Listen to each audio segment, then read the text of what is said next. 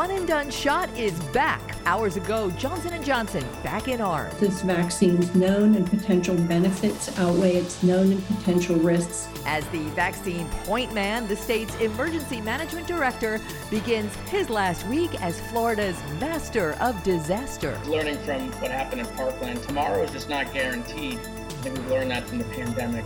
Broward School's bombshell. I have a myriad of emotions going on right now. The superintendent arrested. It is a political castration of a man, his good name, and the future of those like him. Can't just jump to conclusions without knowing all the information. The politics of school safety. Thought it was a productive meeting. South Florida represents in the Oval Office. The first-hand account from the congressman. Anti-violence or anti-free speech? The anti-riot bill is now law. I think this bill that I'll sign into law shows the state of Florida takes public safety very seriously. And it's now a target of a lawsuit. The big news of the week and the big news makers all live this week in South Florida. Good morning. I'm Glenna Milberg. Michael is off today. What a week of news, and we begin a packed hour with breaking news. The Johnson & Johnson vaccine is back in use as of 7 o'clock this morning. South Florida's FEMA-run sites resumed administering the one-and-done vaccine. Since Friday, the CDC lifted its suspension, finding its benefits outweigh any risk of blood clotting. Vaccination supply and logistics are part of an unprecedented new normal for Florida emergency management. From the lines for vaccines to the eye of the storms, life or death decision making is just another day at the office for the director.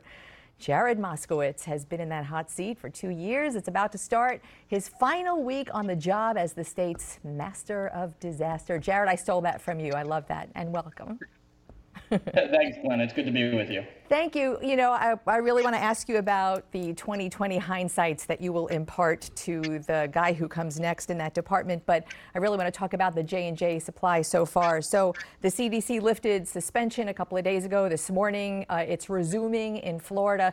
Take us through what that means for Florida now, because the last couple of weeks has been sort of a watershed in change.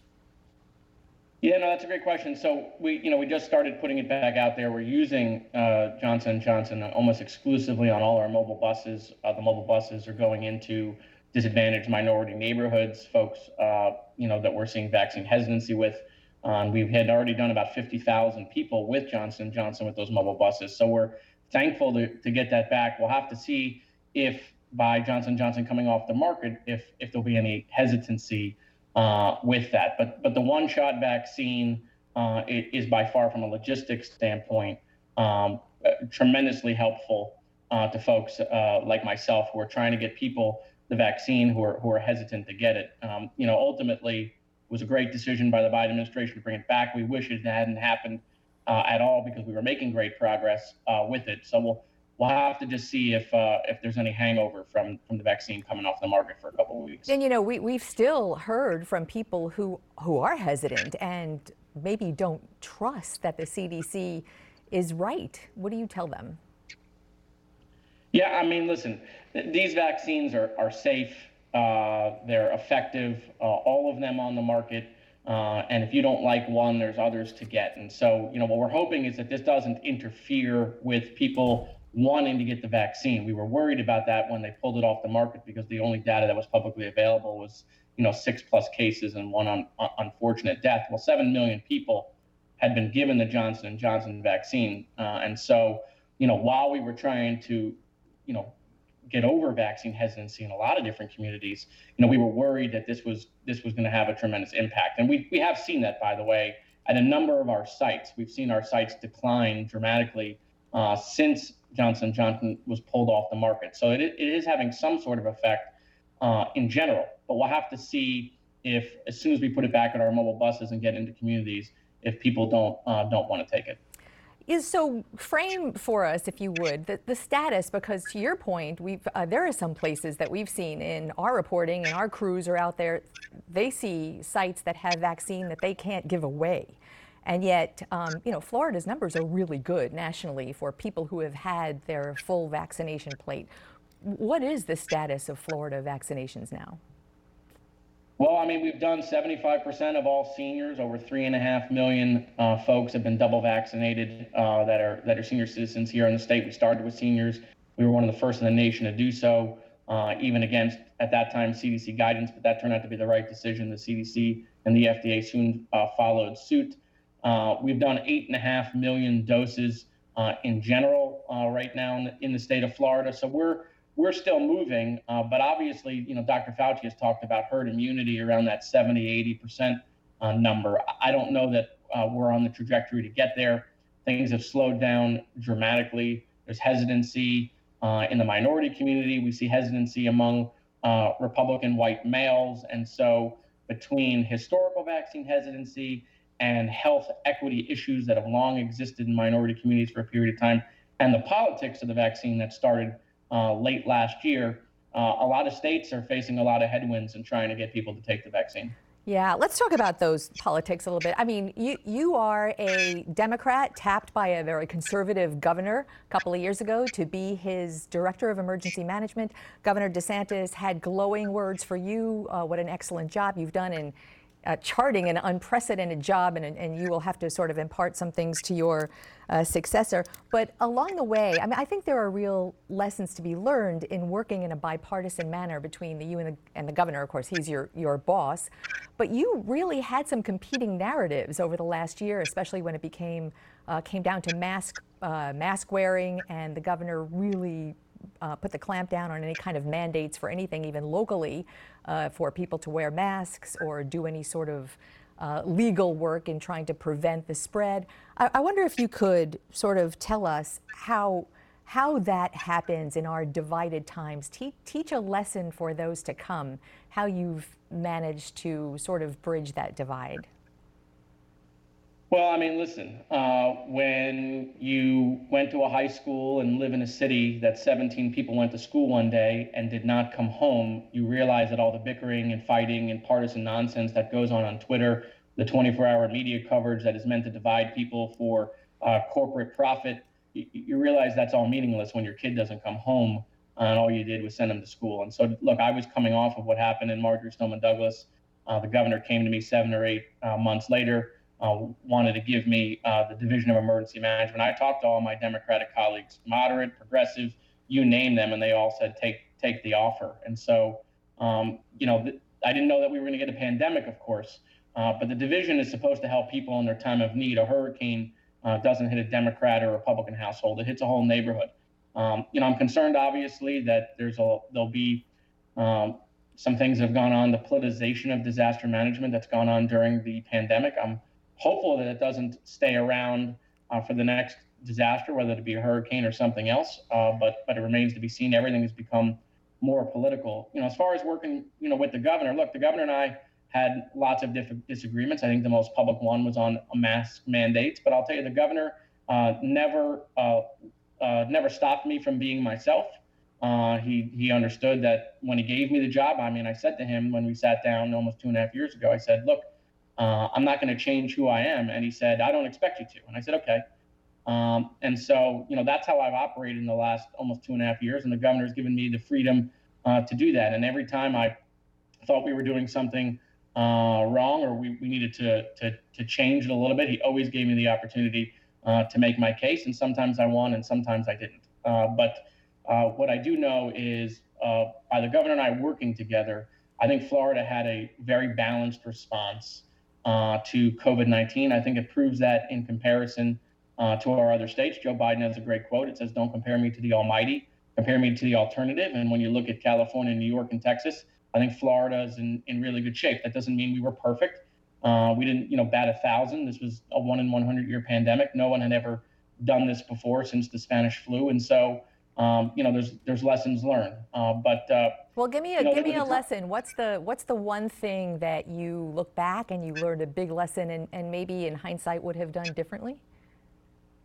Well, I think one of the big lessons, quite frankly, for government in general, not necessarily for myself, is you better invest in government. This idea that we're going to strip government down to its core, we're not going to pay people a living wage, and we're not going to give them the resources and the tools they need when it comes to budget time. People want to know, well, why didn't this work and why didn't that work? Why did Connect fail, or why Why were there problems in health? Well, at the end of the day, when you don't invest in them for 10 years, you get what you pay for. And so what I'm hoping is that we're going to see investment in federal agencies and state agencies that have to respond to people in their time of need, including the Division of Emergency Management. The state just gave the division $100 million to build a new building, and that's a fantastic first start. And so that's one of, I think, the lessons here is that, you know, we can try to say that we want government to be as small as we need, but government's got to be as small as we need, but as big as it can be when it comes to people in their time of need. Because when the pandemic hit, the only one to turn to at that time was government and government's response. Great parting words. Appreciate your time. Great to have you with us. Best of luck, not only in your last week, Jared, but in whatever is to come for you. And we'll be watching. Thanks, Glenn. I appreciate the opportunity. I'll be with my family. That's where I'm going to be for the time being. That's a good place to be. Thanks so much. Thanks. Coming up next, a superintendent's arrest, blindsiding even the school board members who oversee him. Broward School Board member Debbie Hickson, whose late husband we know as the hero coach at Douglas High. She's live with us after the break.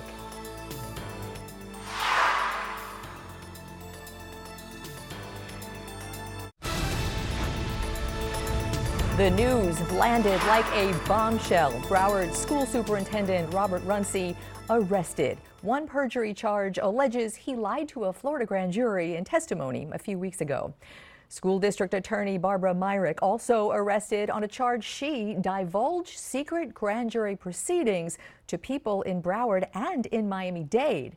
That grand jury was impaneled by Governor Ron DeSantis to investigate school safety failures a year after the murders at Stoneman Douglas High School.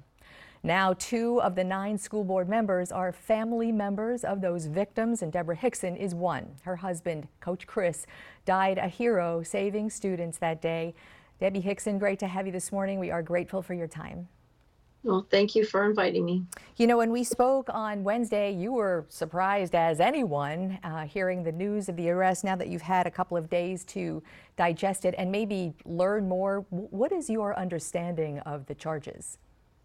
To be honest, I honestly don't know more than what we knew on Wednesday. We really haven't received information as to what exactly the charge of perjury is based on. So I'd love to tell you I have more information, but I really don't. I'm waiting to just, along with everyone else, to find out what the exact details around this are. You know, I will say that Robert Runcie's attorneys are saying the same thing. The public, we have not gotten any more than I suppose you or they have. And that's, you know, that's problematic for reporting on this at the moment. But, you know, as a family member, you have been, like most of the other family members from Parkland, very critical of the superintendent over the past couple of years, especially where it comes to security policy and action and inaction. And as a board member, you're taking a much more balanced approach to this. Take us through that sort of balance that you're going through as you prepare to make decisions about the superintendent's future this week. Well, you know, I'm now an elected official. It isn't about my own personal feelings. It's about what's right. Everyone is due their due process, and until it plays out, it's really hard to know what the end result is going to be. I would say that, you know, we're in step one of a long process here. And when we look at what happens to teachers who are in the situation or other employees, often we find alternate assignments for them until the whole system plays out and we find out whether they're guilty or not. Whether that's going to be what we pick or not, I don't know. We're not allowed to talk about it until Tuesday.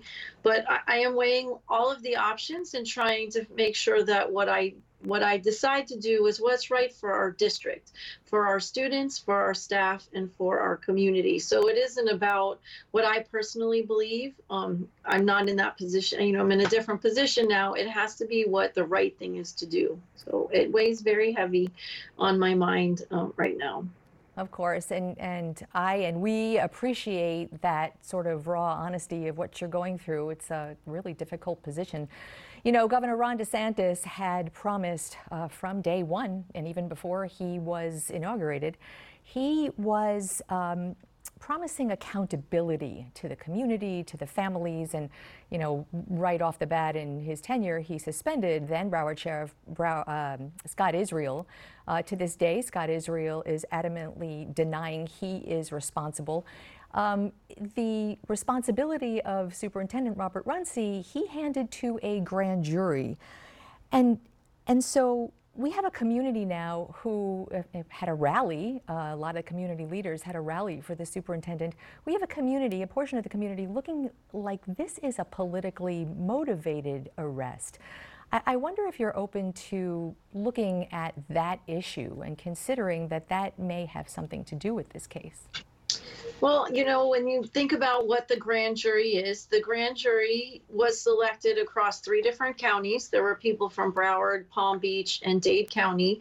They're all different race, backgrounds.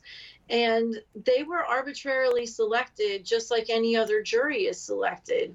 So I know that there's a lot of talk around the political part of it, but when you look at who made up this grand jury and how they were selected, I'd like to believe that the process is going through the proper steps. And so, you know, like I said, he was indicted or charged, but now he'll have his day in court to decide whether he's truly guilty of the charges that they have brought around him. But, you know, I want to be very clear. When people are talking about accountability, the grand jury wasn't about what happened on February 14th. It may be about security that's happened afterwards, but I want people to get confused about we're seeking accountability for something that happened on February 14th and what is happening with this grand jury. So that's how I look at it.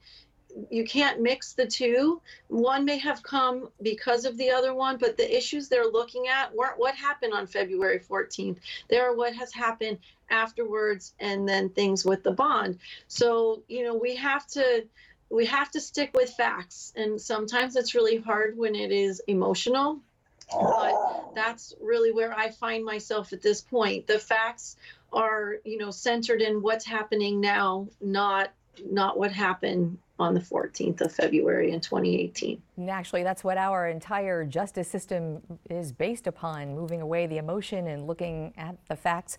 The grand jury initially, to your point, was seated to determine, you know, school security and the money, some of the bond money that was earmarked or is earmarked for upgrades in the security and safety issues. It was broadened out a bit to look at other things. Marjorie Stoneman Douglas Public Safety Commission had come up with some mandates for school security. Take us through, as a board member, district-wide, are those upgrades being made to your satisfaction? Is there an issue district-wide? So they're being made. Most schools now have the single point of entry. There are other things that I feel are dragging. We do have a safety or security officer, whether it's an SRO or a guardian, in each of the schools. I would like to see the buzzers that work with the single point of entry moved quicker. There are some other issues that I've reached out in terms of just making sure not just security staff, but the staff in the schools know exactly what to do when a code red is called, or code black, or whatever the codes may be. It isn't just about an active shooter. So I feel some of those things are not done with the urgency that they should be. But I do believe that the district is moving forward and that they have done a lot around security. They had a referendum that allowed them to change the structure and add more people. And all of that is, moving forward. So I believe they're moving forward. I would like to see it done with a greater sense of urgency. Understood. Deborah Hickson, great to have you with us. I am grateful for your time, and we'll be watching what you and your colleagues do on Tuesday. All right. Thank you so much. Have a good day. Thanks. You too.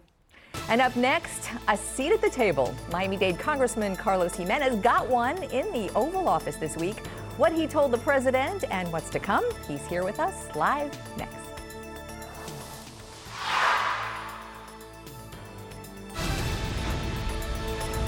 In these contentious times, a few things do have support across the political divide, and one of them is Infrastructure, basically building things that allow communities to function. Well, this week, President Biden summoned a bipartisan group of lawmakers to the Oval Office looking to bridge build, literally and figuratively. And one of Miami-Dade's Republican members of Congress, Carlos Jimenez, was on that invite list, and that is where we start with the congressman. Good morning. Good morning, Glenna. How are you doing? Great, thank you. Good to have you aboard again. So, Congressman, the gathering on Monday, the President of the United States decided to bring in lawmakers who used to be local administrators, mayors and governors, and you were, let's say, you were city manager, county commissioner, county mayor of the largest county in Florida. So you fit that bill really well, and the President was looking for support for his I'm just going to say 3, but I know that's fluctuating, $2.3 trillion infrastructures and jobs plan. Does he have your support on that? He's got my support on infrastructure. He does not have support on the current bill as it's proposed.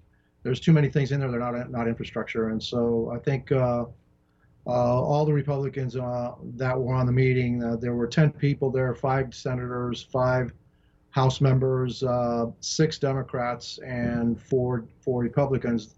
The 4 Republicans are pretty much in line. We were all in line with, hey, we back you on infrastructure. We do need infrastructure, but an infrastructure bill should be about infrastructure. It should be roads and bridges, and then things that, that help us be competitive in the world. Investments in R&D. Transportation, all those things, yeah, we'll be there.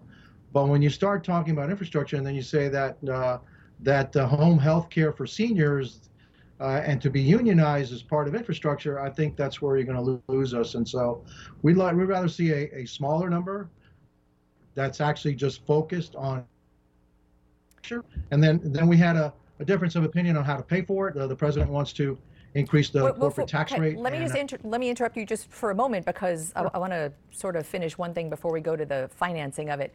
What is in that bill that you like and that you don't? We haven't really seen a breakdown of a plan. We've seen a bigger breakdown of the American Families Plan that the president is planning to bring to Congress this week. But the infrastructure jobs plan, what is it that you are support and opposed to specifically?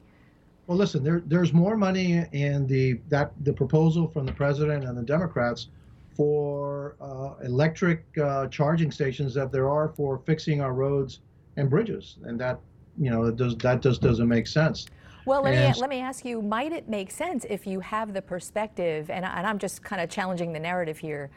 Sure. To me, the charging stations sort of telegraph an interest in electric cars and more electric vehicles, phasing out what we have in deference to a newer, more advanced technology, greener economy. So that's kind of a seismic change that we haven't seen, which many times is so tough to stomach for people whose livelihoods depend on what we have right now. Is that something that's going to be problematic? Yeah, it's problematic. I'll tell you why. Because there's thousands of electric charging stations right now that are being financed by the private sector. Tesla has thousands, Ford has thousands, GM is going that way. Every single major, motor vehicle producer is going to be producing electric vehicles. And right now, Ford and Tesla have tens of thousands of charging stations. Why are we going to have to invest in charging stations when, in fact, the manufacturers are going to do that themselves? And the problem that I have is, electric vehicles are still super expensive. Therefore, mostly the folks that are in the upper echelon, the rich or upper middle class, the poor and the working folks, they don't have the money to buy electric vehicles. And so, and those electric vehicles are going to be riding on those roads and those bridges. And so you have to fix those roads and those bridges so those electric vehicles and other vehicles can actually travel. So to actually invest more in electric charging stations and not in the roads and the bridges that they're actually going to be traveling on kind of seems to me counterproductive. And so again, and one of the other example I gave you is there's home health care for seniors. What has that got to do with infrastructure? And unionizing them, what has that got to do with infrastructure? And did you ask the president that? Well, look, what I told the president that we need to do is we're with you with infrastructure. One of the first things you have to do is do reform the regulations that the federal government has. If I were, and I gave him an example, look, if we had decided on my first day as mayor that we were going to do 5 miles of metro rail, we're going to expand metro rail. By my last day, which was 9.5 years later, we wouldn't have cut the ribbon because of all the different regulations that the federal government, puts in your way. So if we really want really good infrastructure, A, you got to have the money. B, you also got to get rid of some of these regulations that don't allow you to spend the money because of all these hoops that you have to, run over. Give me one or two of those Cost. regulations. Let's telegraph this to the president right now. What's the first that should be going? Well, one of the things that you have is you have these environmental reviews that you have to take years and years and years. I'd rather have block grants given to municipalities and the states, and the states and the municipalities within a broad range can start doing these projects in a much more efficient way. There's things called new starts and small starts. Small start programs, because they have a limited number, in other words, the amount is smaller, they don't have to jump through quite all those hoops. New starts, they do, because it's a big amount of money. What difference does it make if it's a small amount of money or a big amount of money? Why do you have to jump through all these hoops that take years and years and years, and frankly, waste millions of dollars when all these regulations and all these studies, et cetera, et cetera? Well, the environmental regulations, I would guess the answer for your opposition would be, well, we need to protect the environment, and the historical environmental record in the United States has resulted in some, global warming, sea level rise, which your constituents are on the front lines of. So I presume that there needs to be a happy medium of some kind of regulations to make sure that all of this is done in a safe and healthy way. No, this is an environmental studies that you have to do. Is this going to go through the right place and all? This is all kinds of different kinds of studies. They call it environmental review, NEPA, a NEPA study, but it's got more than that. And then why is it if it's a small amount of money and you're only going to spend this amount, you have to do this kind of process. When it's a large amount, you got to do this process. I'm telling you, Glenna, if you talk to mayors and to governors, they'll tell you the same thing. The regulations that the federal government imposes on you makes it almost to the point where, as mayor, when I was mayor of Miami, I would ask, hey, can't we just do this by ourselves? Because if we do this by ourselves, we don't have this myriad of regulations that actually increases the cost of the project tremendously. And so that's the first thing that we have to do in order to move the infrastructure project. And then focus on infrastructure and focus on those things that'll make us more competitive against, basically our competitors around the world, number one being China. And so we do things in the cleanest way possible. We're probably, one of the cleanest nations as far as when we're constructing or we're developing technology. We have all these regulations that make us green. That's great. I don't have a problem with that. But I'm afraid that this infrastructure bill will actually may make us less competitive in the world. Well, we have a break to hit, but I want to pick up there when we come back, because we're going to go into that a little bit more and the financing of it. So stay tuned. We'll be back in 2.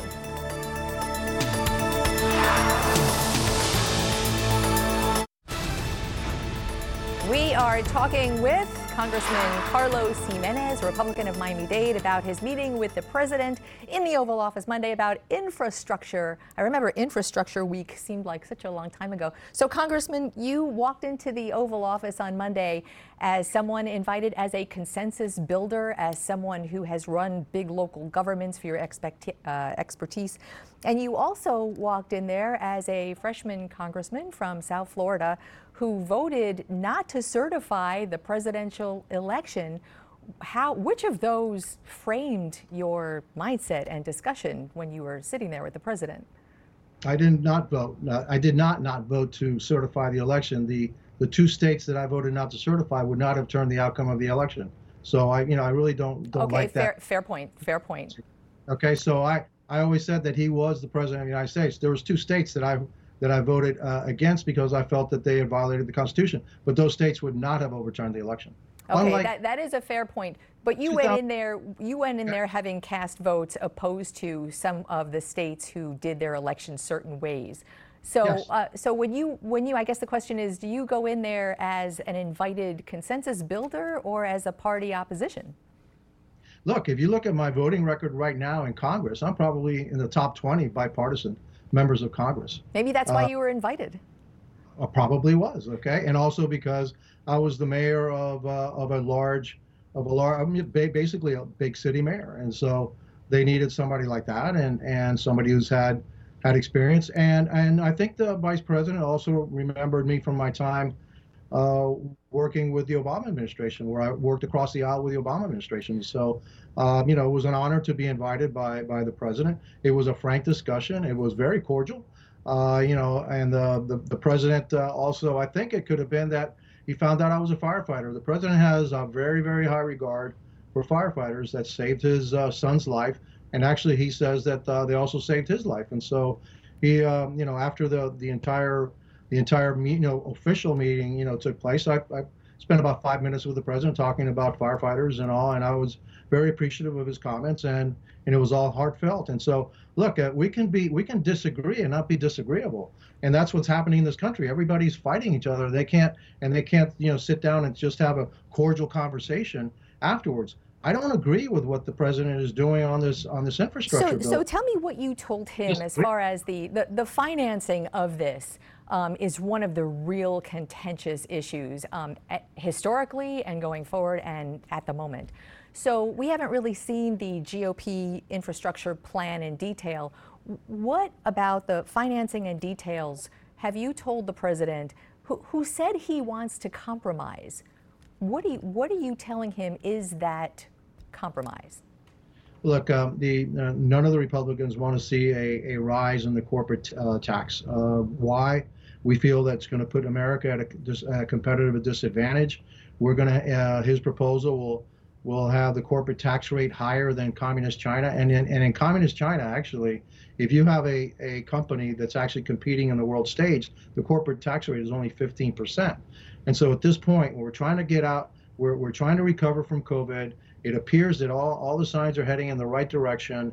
You know, it's not the time to start, you know, cutting down on investments in American companies and investments in America. And so, you know, that was the message that we have. We have to find different ways of paying for this bill. And what are those ways? I mean, to your point, what is the GOP idea for paying for is what everyone is agreeing is essential infrastructure advancements?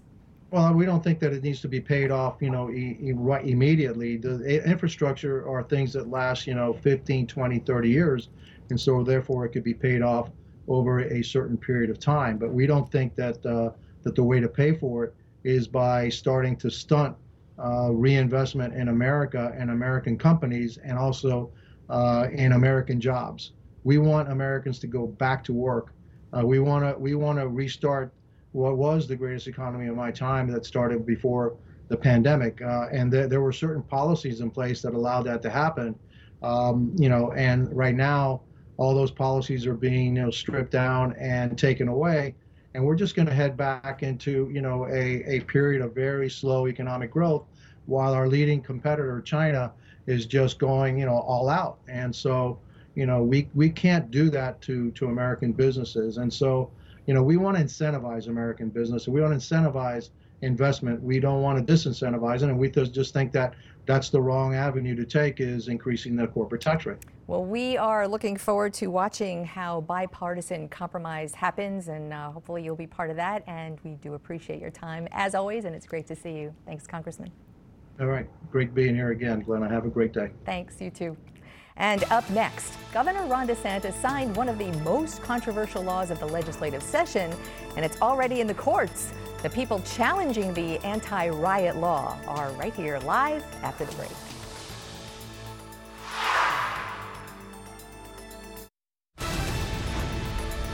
This week, the governor signed one of his priority bills into law, the so-called Anti-Riot Act, also one of the most controversial. It alters Florida's crime and punishment statutes governing protests and gatherings. Monday, it became law. Wednesday, it became the target of a lawsuit. Shannon Ligon is the plaintiff of that federal lawsuit filed by attorney Aaron Carter Bates in Central Florida. Both right there with us today, and it's so good to have you both. Appreciate your time and welcome. Good morning. Thanks for having us. Good morning. So Shannon, you are the plaintiff. You have already alleged that you have suffered from this bill. Explain what you have suffered and what the basis of the lawsuit is. Well, as founder of Lawyers Matters Task Force, we are a volunteer organization and advocacy group where we're a group of lawyers and non-lawyers alike that go to many of these protests to be legal observers and make sure that protesters and people are safeguarded. We document, any incidences, and oftentimes if there are arrests or cases, we will appear as witnesses to the court and advocates to the court. So when this piece of legislation came out, I had to contact my friend and colleague, attorney Aaron Bates, and say, our group cannot go out and volunteer or even attend these peaceful protests without risk of getting arrested. So, this is just a very harmful bill, just not to protesters, but even to advocates, nurses, teachers, anyone that wants to go out and, peacefully protest. This affects us all. And that has really been from the very beginning, the inception of this bill, which the governor had sort of started to frame right after the protest last summer in Florida and nationwide, right after George Floyd's death. Protests for equal justice in policing, that is no doubt where the inception of this bill is. And since then, you have framed what the opposition is pretty succinctly, but there really isn't anything in this bill that would prevent peaceful free speech protests.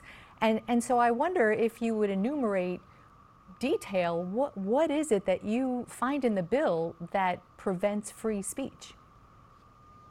Well, I can let my attorney answer as well, but free speech is just one of the many things. We have equal protection, due process, and what is most important is there are laws already on the books to take care of things if there are riots, if there is vandalism or burglary. So what we have here is, I think, a very specific interested law, and our governor not even listening to the people of Florida. Like, we are already. Let me just stop you, because we have such a short time together. I really want to get deep down into the detail. There may not be a need in people's mind for this. What some of the framers have said was this is a just-in-case bill, so we'll stipulate that everyone's on board there. But what is it that you find in this bill that prevents you or anyone else from gathering and protesting peacefully any issue? And I'll, if you don't mind, I'll answer that. I went to school in Tallahassee, went to law school in Tallahassee, worked in the Capitol. I understand the attorneys up there are sharp and able to do a good job, and I don't understand how this bill made it out of committee, much less how it made it into law. And in terms of the problems that Floridians need to be aware of, our governor was on Tucker Carlson bragging about the fact that Florida had no destroyed buildings or death as a result of protests in the state of Florida. So okay, I appreciate that answer, but I'm going to re-ask the question. What is in the bill that you see that would prevent anyone from protesting peacefully? Oh, absolutely. So the bill the bill sets out to stop riots or to stop individuals from inciting a riot. And the problem is that there's no definition in the bill of what that means. It's vague, it's overbroad. So when Shannon came to me about the planned vigil yesterday, I said, absolutely not. Just being out there in public, voicing a dissenting opinion, subjects you to felony prosecution. Well, so let me read you that's not exactly factual, respectfully, because let me read you what the Senate analysts have come up with, and this is right out of the language of the bill, that what the definition you're talking about of a riot, 3 or more people, willful, the word willful, participation in violent, is there, public disturbance, with a common interest to assist each other in violent conduct resulting in injury to people, damage to property, or imminent injury or damage. So damage and violence and injury and willfulness really are the definitions, which has really nothing to do with a peaceful protest, which we saw all over Florida, very peaceful protests that would fit right in under this bill.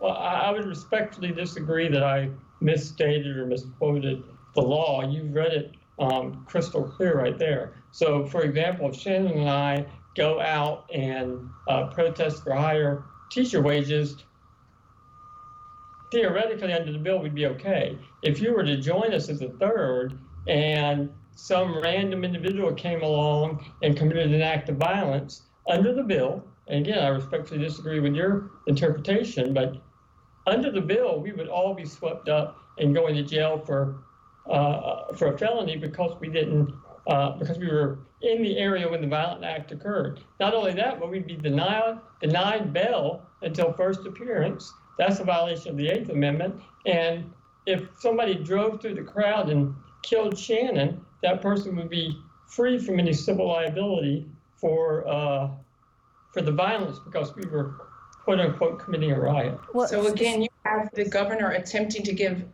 sovereign immunity to civil people if they drive a car through a crowd. Again, this is why this is bad law. Well, certainly the point that you make of being broad is there, and certainly the point that you make of having people having discretion is there, but isn't that how the law works at the moment? The crimes that are in this bill, where now the punishment has been made more severe, those exist now, and in fact, under a state of emergency, which a lot of Florida has been under for the past year, there's nothing in this bill that police officers could not have done. And I mean, that's not entirely true, because first and foremost, this bill creates no new category of criminal offense. In other words, we have a law on the books of Florida for every bit of conduct outlawed in this bill. The problem is this bill makes the penalties more severe, and our governor knew less restrictive bills were struck down by federal courts in Virginia, in South Dakota, in Arizona. So he passes this as a badge for a 2024 presidential run. Aaron, I just want to, but we have about a minute left, and I want to ask you, as this case goes forward, I'm not sure if there's a hearing scheduled yet, but the Florida Bar says you are ineligible to practice right now because you are behind and delinquent on some continuing education credits. How do you plan to remedy that? Well, again, I would respectfully disagree with the statement you just made. I believe our office sent you over both the bar website showing that we were eligible at all times, and also I couldn't have filed this lawsuit if I was ineligible. Any lawyer that's been practicing as long as I have has missed the deadline to do a web seminar. So we found out about it in February. It was corrected in early March. The Sentinel ran a piece without confirming with our office, and they retracted it the next day. Well, I hope that maybe the Florida Bar, as we speak this morning, has a banner that says ineligible, so maybe the bar needs to get a phone call or something to remedy that. Aaron Bates, Shannon Ligon, I really appreciate you sort of clarifying the lawsuit, and we certainly will be tracking it as it goes through the courts. Really appreciate your time. Thank you. Thank you. Thank you. Stay tuned. We'll be right back.